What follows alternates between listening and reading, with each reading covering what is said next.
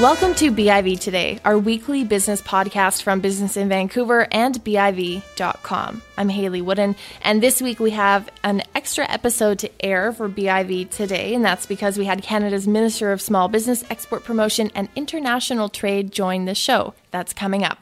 But first, a number of exciting events are coming up here with BIV. More information on them is available at biv.com/events. But here are a few I wanted to highlight. Compared with Silicon Valley, Vancouver has progressive immigration policies and relatively low wages. It makes the city and the region a serious draw for international tech firms looking to capitalize on the technology boom we've been seeing. On January 22nd, we have a great panel of experts speaking about how tech migration morphs our economy locally.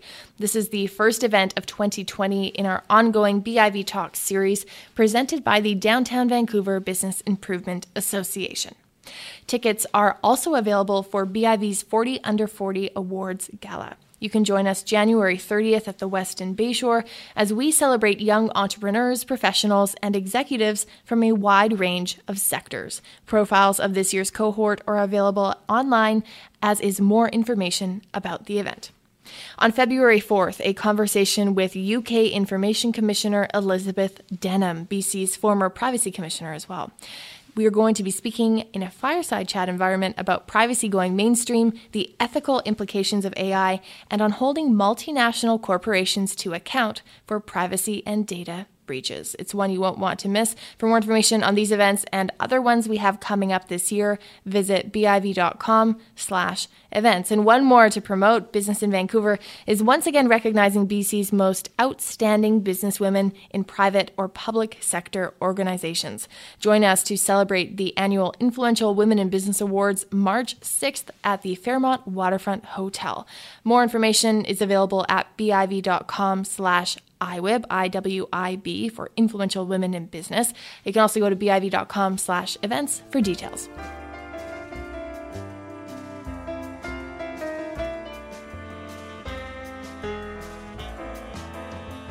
The annual World Economic Forum takes place next week in Davos, Switzerland. Leaders from around the world will be meeting to discuss topics including climate change and sustainability, the future of work, better business, and fairer economies. Canada's Minister of Small Business, Export Promotion and International Trade, Mary Ng, joins the show today to talk about these last two themes, better business and fairer economies, and specifically why the World Trade Organization helps achieve those ends. Minister, thank you very much for your time today and for coming on the show. Thank you so much, Haley, and it's wonderful to be speaking to you and to your listeners. We're pleased to have you. Now, as you know, Minister, the WTO's effectiveness and relevance has been questioned fairly prominently over the last couple of years. The United States has even threatened to pull out of it. In 2020, would you say the WTO is relevant, and why? The WTO is relevant because countries like Canada and others who depend on a rules-based trade system that that creates predictability and certainty helps our Canadian businesses take the risks that they need to take and make the business investments that they need to make in order for them to continue to grow. So absolutely, it is relevant to international trade. Why would this matter? Why should it matter to Canadians who may be very familiar with trade negotiations and trade agreements that we have with other countries? Why does the WTO specifically matter to the average Canadian? Well, I'm very pleased to be the Minister of Small Business, Export Promotion and International Trade. And of course, where you led off, which is, next week is the World Economic Forum. And I'm looking forward to representing Canada and particularly Canadian businesses at that forum because it's an opportunity for me to promote Canada. It's an opportunity for me to promote the great investments that can be made to Canadian businesses here in Canada. And it's an opportunity for me to lead the work with partner countries to modernize and to reform the WTO. And to answer your question, well, it's important because 32% of our GDP, of Canadians' GDP, depends on exports. And what does this mean to the average Canadian or the average business owner? Well, businesses that are growing and operating in the international marketplace, and they're getting access, as you rightly pointed out, through these trade agreements that have been negotiated that give companies and businesses access to global customers in the international marketplace. But when there is a dispute that comes up, we need to have a rules-based trading system, a rules-based system that helps to adjudicate those rules. And that is why the WTO is important. It's important for Canadian businesses because having a rules-based system that they can depend on will mean that they will have the certainty to make the investments that they need to make, take the risks that they need to make as businesses. Beyond the general message of bring your dollars and investments here to Canada, what is your message next week going to be specifically about some of the opportunities that exist in Canada at this point in time? Well, I'm also the Minister for Small Business and Export Promotion in addition to international trade. There's a wonderful opportunity for me to promote our Canadian small and medium-sized businesses as being businesses that can be a part of that global supply chain. We've made investments to help our businesses in Canada to become even more export ready. So helping them take advantage of those customers in the global marketplace to be a part of global supply chains is something that I'm going to work on to promote our Canadian small and medium-sized businesses, but also to talk to investors about the investments that they can make in Canada, and that Canada is a wonderful place for them to do business and to invest in. Does Canada, as a country that respects this rules-based order and trading environment that you mentioned before, do you think that's going to help us perhaps attract investments that are looking at the global climate right now and maybe wondering about where would be a safe place to park capital or make investments? Absolutely. Canada is a rules-based system. We have a diversity of talent. We have thriving businesses that are in multiple of sectors all across the country from coast to coast to coast.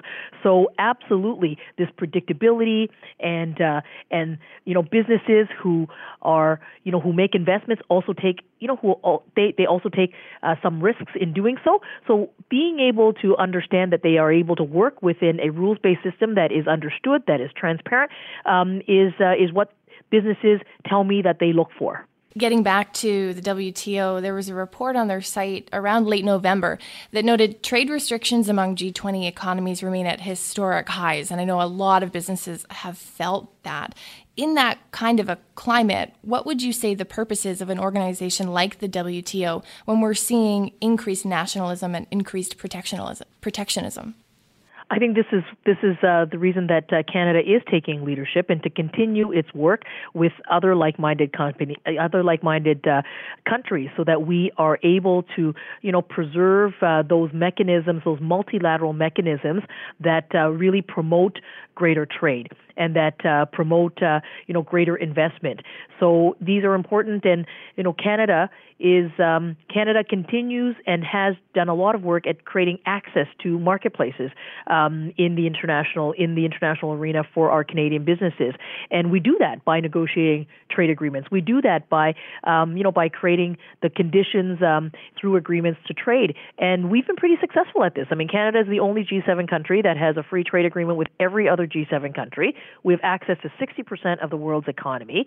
We have access to the Asia Pacific rim countries through the CPTPP. We have access to the European market through CETA. What does this actually mean for businesses, though? It means customers.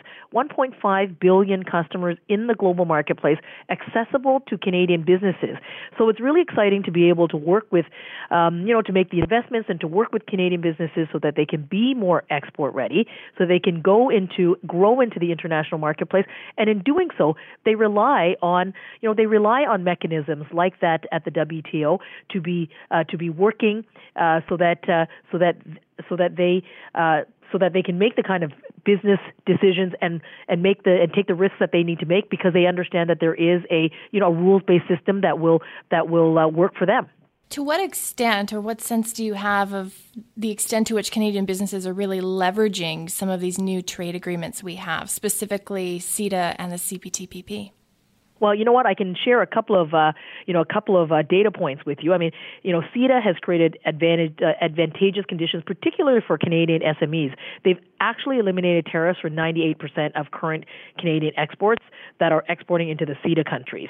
And when you look at CPTPP a similar kind of advantage. It has eliminated tariffs for 99% of current Canadian exports to Pacific Rim countries. The investments that the government has been making to help Canadian businesses grow, like through CanExport, which is to help Canadian businesses take advantage of going into a new market, or our Trade Commissioner Service that operates in 160 countries around the world.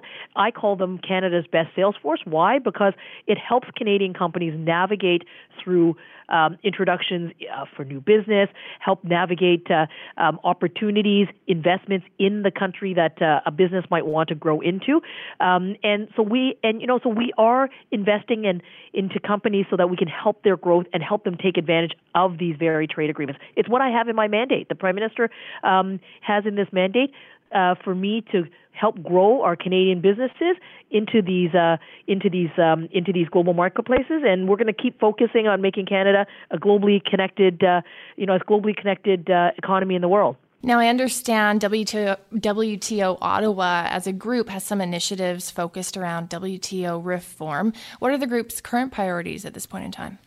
Well, the work that we are going to do is, we're leading the efforts to find an interim solution for the appellate body. We know that the appellate body right now is not working, and Canada and the European Union have already reached an interim agreement that largely mirrors the appellate body as an interim mechanism to deal with those disputes. And we're looking forward to continuing the leadership on this work to create an interim solution to the appellate body. What isn't working about the current WTO appellate body? What have you heard from stakeholders or perhaps even businesses who are affected by decisions that come through that? Well, it's no longer able to hear appeals, so that's what is not working. The appellate body in it of itself is no longer able to hear appeals. So what Canada and the EU have done is that we have created an interim mechanism, an interim solution that mirrors the appellate body, so that there is a way to deal with appeals should they come through that way. And we're going to continue this work with other like-minded countries to see if we can find an interim solution, a continued interim solution. The topic of risk has come up a couple times, and of course it's going to be up to an individual entrepreneur, small business, to decide whether they take that step or take that leap to export to a new export economy, if that risk makes sense for their business. But in the year ahead, and your mandate as Minister in part for small business, among other things, what's your message to those Canadian businesses who now have access to a large part of the world, many different economies, some new ones in the Asia Pacific? What do you say to them when they maybe are trying to weigh the risks posed by global uncertainty and the opportunities that have been negotiated by Canada on their behalf? Right. I mean, maybe what I'll do is take this opportunity to tout an investment that we made in the Trade Accelerator Program. And so the acronym is TAP, and we have invested about $15 million across the country to help Canadian businesses come up with that export plan. If you are a small and medium-sized business, as an example, you may not necessarily know all of the rules or all of the opportunities, how to put an export plan together so that you can, in fact, take your business and grow your business into an international market. So to be able to help those companies and invest in them so that they can grow internationally is what we're going to continue to do. We know that companies that export they invest more in research and development. We know that they're more resilient. We know that they pay higher wages. We know that they're good for business. So we want to encourage businesses to grow and to grow through exporting. And I want them to know that the Government of Canada and that I will be working side by side with them to make sure that they have the supports and the information that they need. Minister, it's been a pleasure having you on the show. Thanks so much for coming on, and best wishes for your trip to the World Economic Forum next week. Thank you so very much, Haley, and I look forward to continuing this work and certainly to continue to advocate for Canadian businesses to do their work globally. That's Canada's Minister of Small Business, Export Promotion and International Trade, Mary Ng. That's it for our show. Thanks for listening to BIV Today. You can subscribe to us on iTunes and Stitcher. All of our episodes are also available on Spotify and at biv.com/audio.